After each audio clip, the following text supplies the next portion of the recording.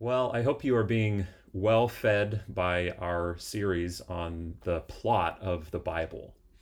And I hope you're really getting kind of the main pieces of the story so that you can understand it and then hopefully even be able to explain it or share it with other people. I'd remind you that it's important because it's a true story and it's our story. It's the story of you and me, the background of our story, anyway. And I know that you won't remember nearly everything that we've gone through, but hopefully you can get the big pieces, and hopefully this is a series that we can even refer back to, and you can watch the videos as a resource. So this time, today, we're covering the second half of part 3 of the story of the Bible, the pattern, right? So you could say it's part 2 of part 3 of the pattern. And so, just a summary, quick summary of last week, there were 3 covenants that we looked at. The Abrahamic covenant, which was God's unconditional promise to Abraham that he would become a nation or have many children. He would be given a land, or the promised land, and that his offspring would be a blessing to all nations. That was the promise God gave to Abraham. Then we looked at the Mosaic covenant, which was the moral and ceremonial and civil laws for the nation of Israel. And it was a conditional covenant between God and the Israelites. So it was, if you keep these laws, you will be blessed. If you don't, you will be cursed. But based on the conditions that they would meet or not, that covenant was kept. Then we have, thirdly, the Davidic covenant that we looked at, which was God's unconditional promise, again, that there would come from David's line a king who would be enthroned and his kingdom would be established forever. So those 3 covenants. And then overall, we saw in that Old Testament timeline, the title of this part, a pattern, really a pattern of failure of keeping that Mosaic conditional covenant. So there's this pattern of, God, we will obey you, we will obey, and then they break the covenant and they say, oh, we're sorry, and we've experienced so many curses, just like you said, so we're turning back to you, and the covenant is renewed, and they're saying, okay, yes, we're signing off, we're going to obey again. But then they break the covenant and they say, we're sorry, and then they're cursed, and then their renewal comes. And so this pattern over and over and over. It's like when you hear sometimes maybe a parent say, hey, I mean it this time, right? It's like that's what Israel's saying. Okay, I really mean it this time. But oftentimes if you hear, well, this time I mean it, they don't really mean it, or they're not actually going to follow through on that. It reminds me of the Old Testament Israelites. So meanwhile, in spite of the breaking of the Mosaic covenant, God's unconditional promises to Abraham and to David are moving forward, but kind of somewhat in the background. Now, we only covered last time half of the Old Testament. You might want to turn in your Bible to the very beginning to your table of contents if you're looking at a physical Bible. We finished the timeline of Genesis to Esther, those first books of the Bible, and said that's a pretty consistent, straight through timeline. The Chronicles kind of go through and summarize some things that are happening, but you've got this Old Testament timeline, and then the second half that we'll cover now, starting with the book of Job, it happens kind of within that timeline that we already looked through in various places. Okay, so it's kind of dropped in to the timeline we've already seen. Now, I'm not going to go into a lot of detail about these books, but I am going to hopefully share where they're placed in that timeline, what contributions they make to the whole story, and then give some insight into how we can understand these that are kind of different genres of writing. Okay? So speaking of genre, I want to mention this. Within the historical narrative genre that we've been looking at primarily, there is a subgenre sometimes called law. Okay?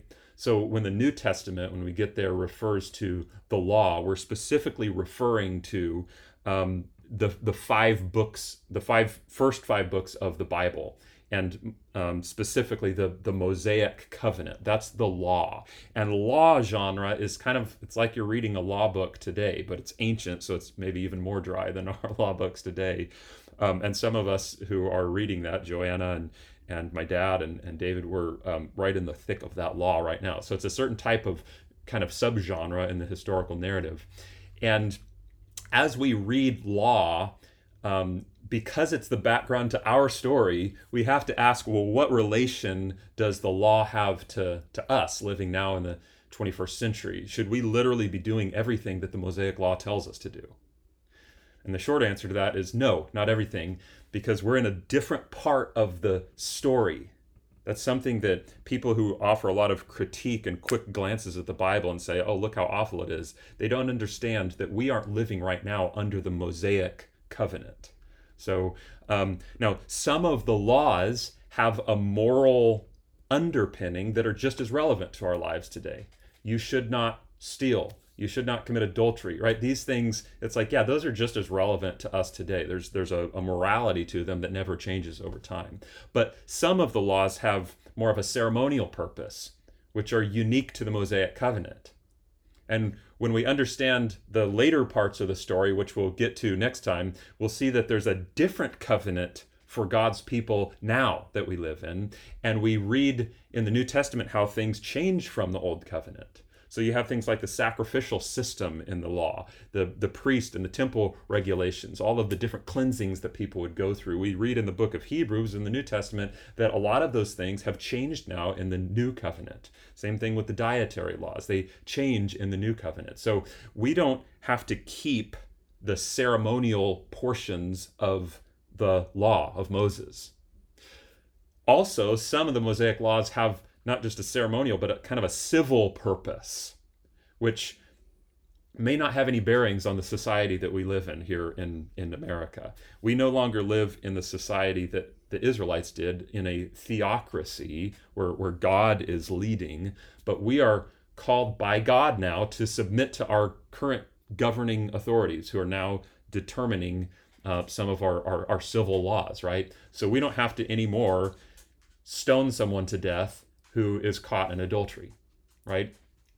However, we might still learn something about the severity of the immorality of adultery from that civil law that we read in the Mosaic covenant, but we don't apply the Mosaic civil law specifically in the same way because we have new laws and we're under a different government system. So all of the law, I will say this, is valuable to understand more about God and humanity and sin, but not all of it is applicable in the exact same way that it would have been to the Israelites who were reading it and applying it. Some key questions to ask when you're looking at law, by the way, are where am I at in redemptive history, or where am I at in the biblical story? Or maybe how does the cross of Jesus, how does that affect the law of Moses? And then also we can ask how, with a particular law, has this law been explicitly or even implicitly abrogated under newer revelation from God, the New Testament? So God tells Peter hundreds of years after the law is given, you can now eat all animals, right? So that's the current revelation revealed to us. Now, if at some point in the book of Revelation, or if there's some future part of the Bible where, or in history where it's like, okay, God says now you have to go back to, you can't eat all animals, then we'll be like, oh shoot, now in our place in redemptive history, now shoot, we can't have bacon. But for now, we look at how has that old law changed in the New Testament, and has something specifically been abrogated or changed in the new law? Okay. The next portion that we jump into in the Bible after the timeline we ended with last week is what I'm going to lump together as the wisdom literature. The next 5 books: Job, Psalms, Proverbs, Ecclesiastes, the Song of Solomon. Okay. 3 of those books were written by King Solomon, the third of Israel's king. Remember when they're going through that period of the kings and when they're still all united as one kingdom, Solomon was the last of those singular kings, and he builds the temple, and he's the wisest man in the world. He writes Proverbs, Ecclesiastes, we think, and Song of Solomon, or Song of Songs. Well, what do those books contribute to the story, or to us? Wisdom literature helped the Israelites, and helps us, to answer questions about life beyond the specific laws. So it's not a covenantal agreement, these books, wisdom literature, but it is asking how can anyone live life in a beneficial or blessed way? It's not what am I obligated to do, what do I have to do because of the covenant, but how am I going to thrive in this life? And we go to God for those answers, and so does Solomon, because God designed life and he blessed life to be lived in a certain way. So we say God has that wisdom that we need to live in a blessed way. So the wisdom literature genre at times takes a little more work to understand than historical narrative because it's kind of more philosophical, which you gather as you read it.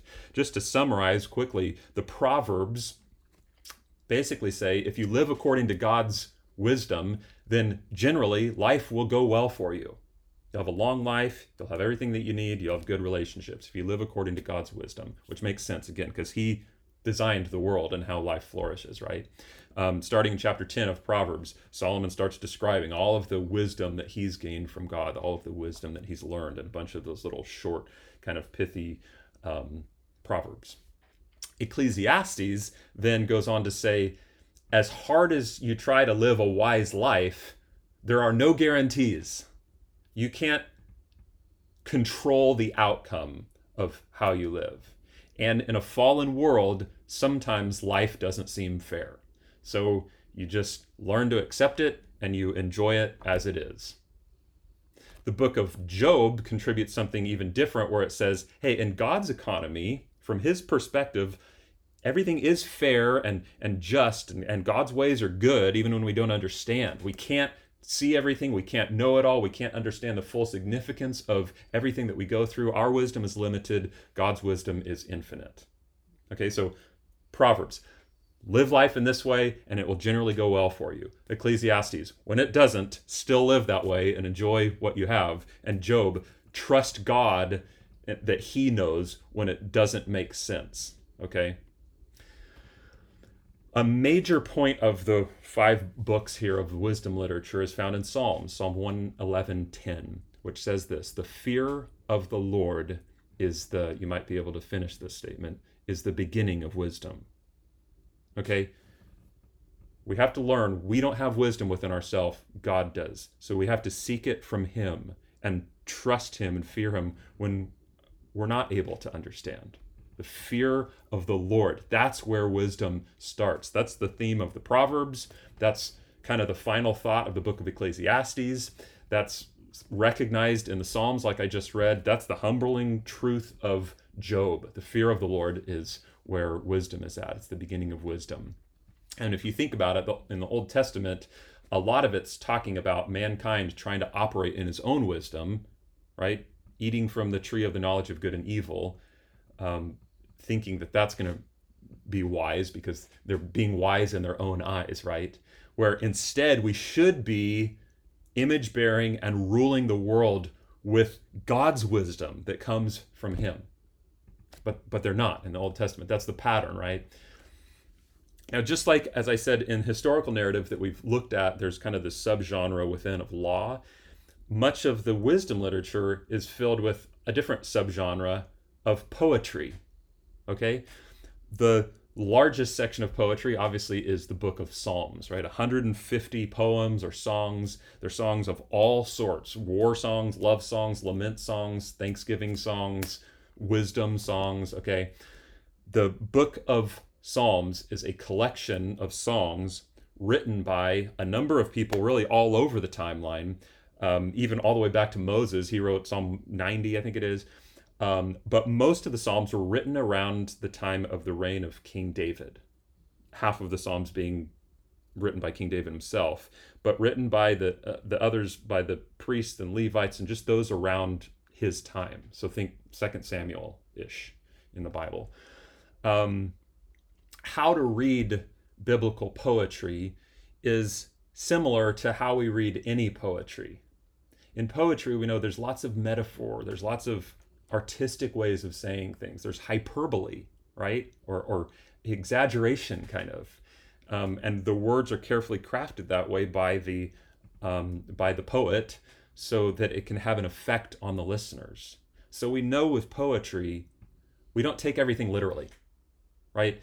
Psalm 98:8 says, "Let the rivers clap their hands and let the hills sing for joy together." Okay, we understand by reading that the Bible writers aren't dumb saying, oh, the river has hands that they can clap. They're just using, right, poetic language to describe what's going on.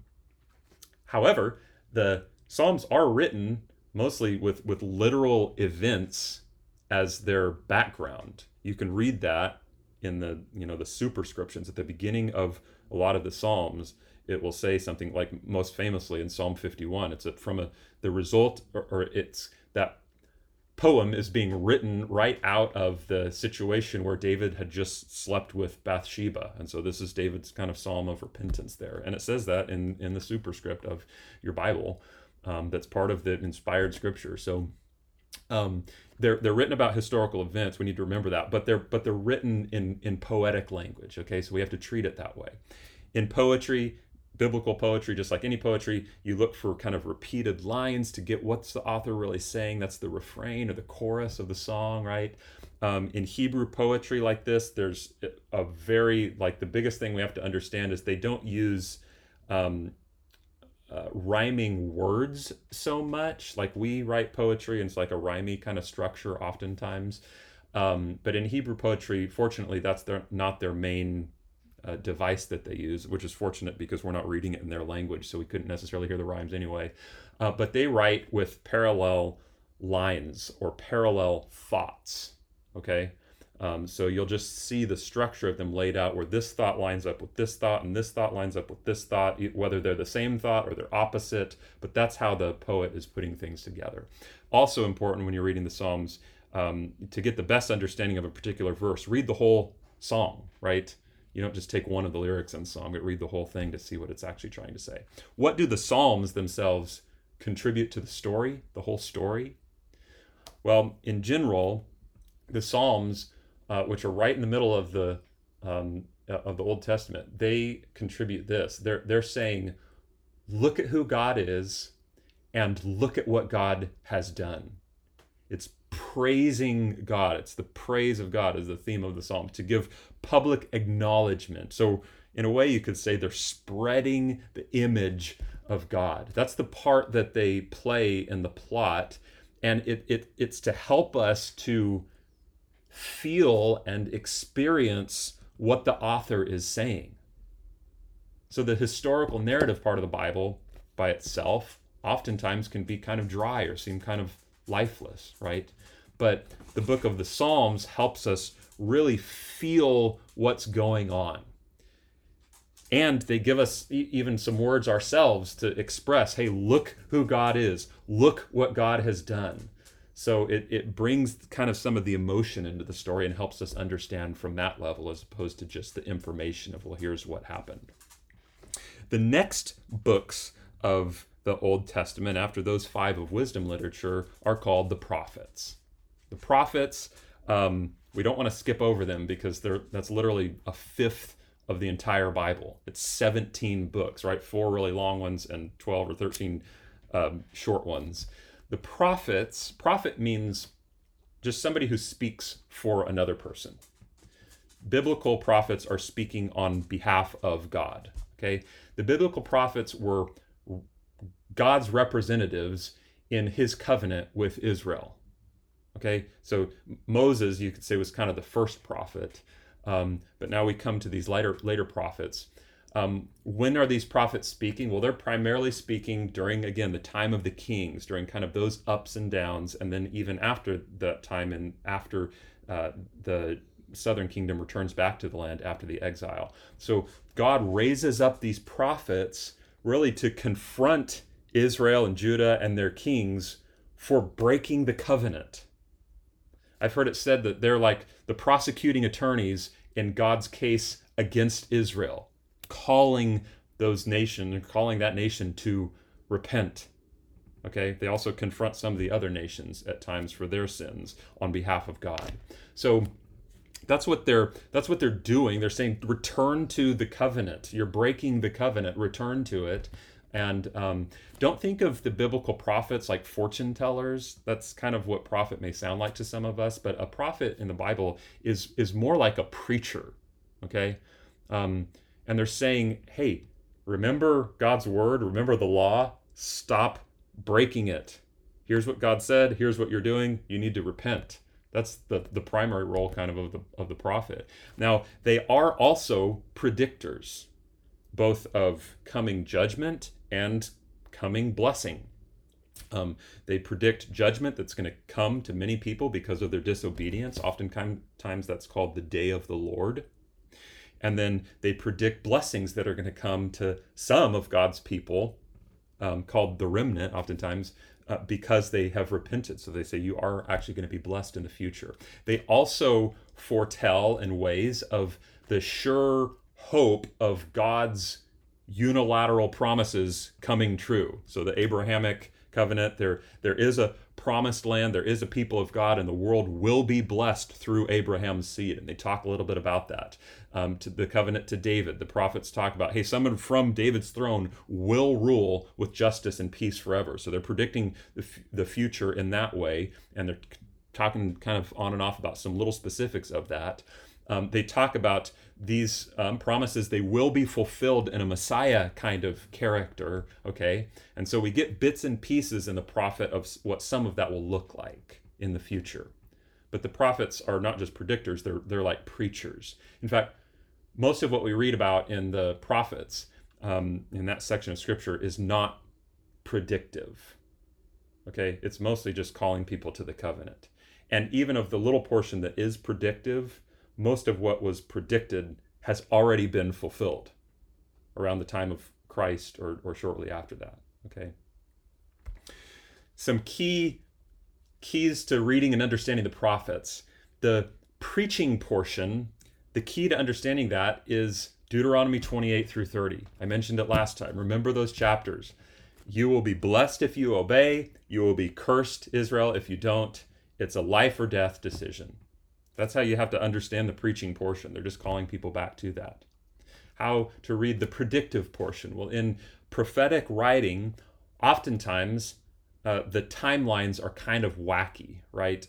So a prophet might jump from kind of the next decade to centuries away or even millennia away, and you don't even know that he's going kind of back and forth between the two or multiple of those. So there's oftentimes in prophetic predictions, there's double fulfillments or even multiple fulfillments. So if a prophet speaks about, like Joel speaks about the day of the Lord, a day of judgment for disobedience, that's coming. They may be referring to 586 BC when Judah was exiled out of Jerusalem. They might be talking about 70 AD when the temple of Jesus Day was destroyed. They might be talking about the end of all time when the whole world is going to be judged. That's the day of the Lord.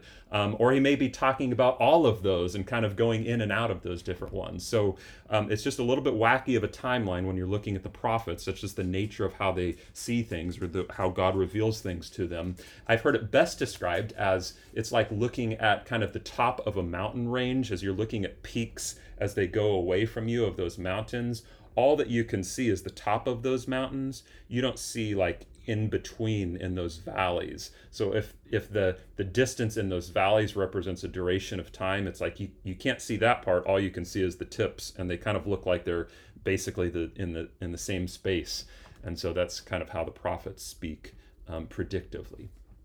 Just a couple key questions to ask when reading the prophets. To whom was this being spoken or foretold? So important to remember, just because it says something about what's going to happen to Israel, it doesn't mean that applies to America. God didn't covenant with America's founding fathers, the Mosaic covenant, okay? So remember, to whom was this being spoken or written? And then another question to ask is, regardless of who it was to, what can I learn about God and mankind? Even if it's not directly written to me, what still do we gather about God and mankind? So the overview, again, if you turn to your table of contents, it might be helpful. We have the historical kind of narrative books of Genesis through Esther. That was the last teaching. That includes within it those first 5 books, the law or the Torah. And then you have 5 books of wisdom literature, Job through Song of Solomon, which is written mostly in the time when the kingdom was united under David and Solomon. So 1st and 2nd Samuel, 1st Kings. And then you have the prophets, Isaiah through Malachi, who were written mostly during the period of the divided kingdom. and after the divided kingdom, after King Solomon. So um, there's kind of a layout of it. If you're ever reading one part of the Bible, a specific part, and you're not sure where it fits, look at that timeline that we distributed to you last time, and talk to other people or get other resources. Seek out where you're reading in the story before you just start kind of blindly reading if you don't remember what we talk about. Ask someone. If you're going to jump into the book of Ezra, then figure out, okay, what time period is this in so that I can understand it correctly. There's great resources I'll post online on Realm, online resources. There's great books, single volume commentary study Bibles that are really helpful, that if you're going to jump into a particular book, the book of Micah, you might get a quick few paragraph introduction on where are we at in the story, what's this book actually going to be talking about. So we'll give those suggested resources. Before we close out this part, I just want to point out what we learn about God and mankind. What we learn about God is one, that he is, of many things, he is sovereign. God will carry out his plan. So God sets forth his purpose in part 1, and despite the problem in part 2, God, in part 2, he gives a hint of how he's going to have victory over the problem, right? The crushing of the head of the serpent. And then despite the pattern that we see in part 3, we are reading things like not one word that the Lord God had spoken had failed. So we're learning already that he always does what he says he will do. Even when people are not doing it, God always does.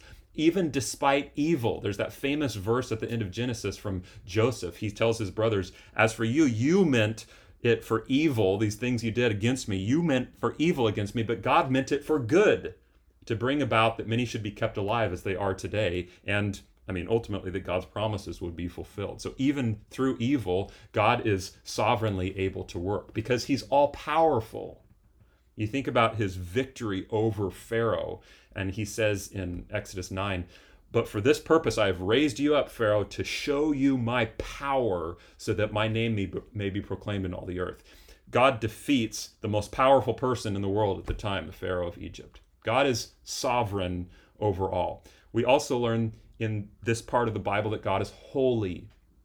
Holy means that he is set apart. He's set apart from that which is unclean and that which is sinful. And a lot of the law are stipulations and cleansings for the covering of sin, because the holy God was going to be encamping among the people. And because God is holy, he detests sin and rebellion and those things that go against his holiness. And he's perfectly right to bring consequences to those things, even major consequences. We didn't talk a lot about these, but drastic things happen because of sinfulness getting in contact with holiness in the Old Testament. I think of Korah's rebellion in the book of Numbers. Some of us are about to read this, I think, tomorrow or in the next couple of days. There's people complaining about Moses' leadership, and God causes the earth literally to open up and swallow them. And then that's followed by fire coming down from heaven and devouring people. And then eventually people complain about that. And so 15,000 more, I think, are consumed by and die through a plague. Okay, so there is, God is holy, which means you don't just go kind of waltzing into his presence on your own terms, but he lays out those terms. Thirdly, God is loving. I hope you see that as we look at the Old Testament. God's character is best described in Exodus 34, that says, the Lord, a God merciful and gracious, slow to anger, and abounding in steadfast love and faithfulness, keeping steadfast love for thousands, forgiving iniquity and transgression and sin, who will by no means clear the guilty, visiting the iniquity of the fathers on the children and the children's children to the third and fourth generations. But we see God's love in the Old Testament. We see that God is able to save, and he wants to save. Time and time again, we're seeing he rescues his people whenever they cry out to him because he loves them. Even the prophets that are speaking a lot about the judgment of God, it's like he's using them to call out to his people in love. Joel 2:13 says, return to the Lord your God. This is God telling his people, return to the Lord your God, for he is gracious and merciful, slow to anger and abounding in steadfast love. He relents over disaster. God loves you when you return to him. He wants you. He wants to be near you. He wants you to be near to him. He loves you. God is sovereign. He's holy. He's loving, among other things we could say about God. I mentioned last week, based on the story, what we've learned about mankind. Really, nothing has changed since part 2 regarding the problem of sin and death, right? And man can't seem to overcome his rebellion against God. Their trajectory is failure. And even after God lays out a specific plan for how to kind of take care of the sin problem, the sacrificial system in the temple, they can't even keep that law. And so we see time and time again throughout the Old Testament, different places, different kind of rule arrangements, different judges, different kings, multiple recommitments, warning after warning from the prophets, and even heavy judgments and discipline. Men and women are unable to help themselves out of the problem. I think that's the main thing God is telling to us in the pattern. You don't have it within you to overcome sin and death. Psalm 53:2-3 says it well. God looks down from heaven on the children of man to see if there are any who understand, who seek after God. They have all fallen away. They have become corrupt. There is no one who does good, not even one. Maybe a summary of what we know about God and mankind comes from Nehemiah 9:33. The Levites tell the people of God, or they're talking in front of the people of God, and they say, God, you have dealt faithfully, and we have acted wickedly. That's right at the end of the timeline in the book of Nehemiah. You have been faithful, we have acted wickedly. That's the pattern of the Old Testament. So where are we at in the story? If mankind can't fix the problem, we can't ward off destruction, and we certainly can't properly image and fill and rule, then how will this problem of sin be resolved? I asked it last time. An option seemed to be the sacrifices in the temple, but that wasn't a long-term plan because people keep sinning, right? So there's always another sacrifice that's going to be needed. And those sacrifices, they're good and they're required at the time to atone for sin. That's what God gave them. But they couldn't make someone perfect. If they could, then another sacrifice would never be needed again. That's what Hebrews tells us. So the sacrifices didn't solve the root problem of sin. And that image of God cannot show fully through us because of the disease of Adam that infects us all. So the problem of sin and death, we're finding out, they need to be dealt with in a different way once and for all. So we end the Old Testament knowing this: something's got to change. In order for God's purpose to be fulfilled in humanity, image, fill, and rule, there must be a solution to the problem, sin and death, and that solution isn't going to come from man being able to accomplish it. We see in this very repeated pattern throughout the Old Testament. So we enter into the New Testament next time hopeful. We know that God has already showed himself faithful to his promises. We know that what God says happens. Remember, at the creation of the world, he spoke and it happened. The kind of predominant promise in the Old Testament that God keeps is the Mosaic covenant. Humans aren't keeping it, but God is. He is fulfilling his side over and over again, blessing for obedience, cursing for disobedience. So God has shown himself faithful to his promises, but there are other promises that we've read about in the Old Testament that haven't yet happened, that we're still at this point in the story counting on happening. We're hopeful, and people who were living in the intertestamental period before the New Testament comes and the events of that, they're hopeful because he's promised that Eve's offspring will crush the head of Satan. He's promised that Abraham's offspring will be a blessing to the whole world. He's promised that David's offspring will provide a king and a throne that will last forever. He's promised a Messiah who will bring ultimate judgment on evil, and he'll bring peace with God for his people. But if we don't know the story, we would still be wondering, if we don't know what happens after that, which I know we do, but we'd be wondering, oh gosh, even if God provides this promised Messiah or king, haven't we already tried kings? Haven't we already tried the priest system? Haven't we already tried prophets? Well, those things haven't worked. So something needs to be different. Something's got to change. And so to end, I just want to have us listen to the prophets, who I like to kind of foreshadow what's coming next, because each part has kind of a foreshadowing section.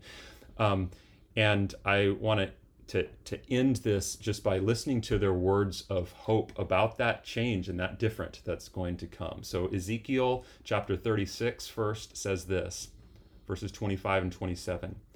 I will sprinkle clean water on you, and you shall be cleansed or clean from all your uncleanness, and from all your idols I will cleanse you. And I will give you a new heart and a new spirit I will put within you. There's this recreation kind of understanding there. And I will remove the heart of stone from your flesh, and I'll give you a heart of flesh. And I will put my spirit within you. And listen, I will cause you to walk in my statutes and to be careful to obey my rules. I will do that. And then Jeremiah 31, verses 31 through 34. Behold, the days are coming, it's prophesied, declares the Lord, when I make a new covenant with the house of Israel and the house of Judah, not like the covenant that I made with their fathers on the day when I took them by the hand to bring them out of the land of Egypt. That's the Mosaic covenant at Sinai. Not like that. My covenant that they broke, he says, though I was their husband, declares the Lord. For this is the covenant that I will make with the house of Israel after those days, declares the Lord. Let's listen what that covenant is. I will put my law within them, and I will write it on their hearts, and I will be their God, and they shall be my people. And then later in verse 34, for I will forgive their iniquity, and I will remember their sin no more. How will that happen? What will qualitatively change to break the pattern? Find out next time.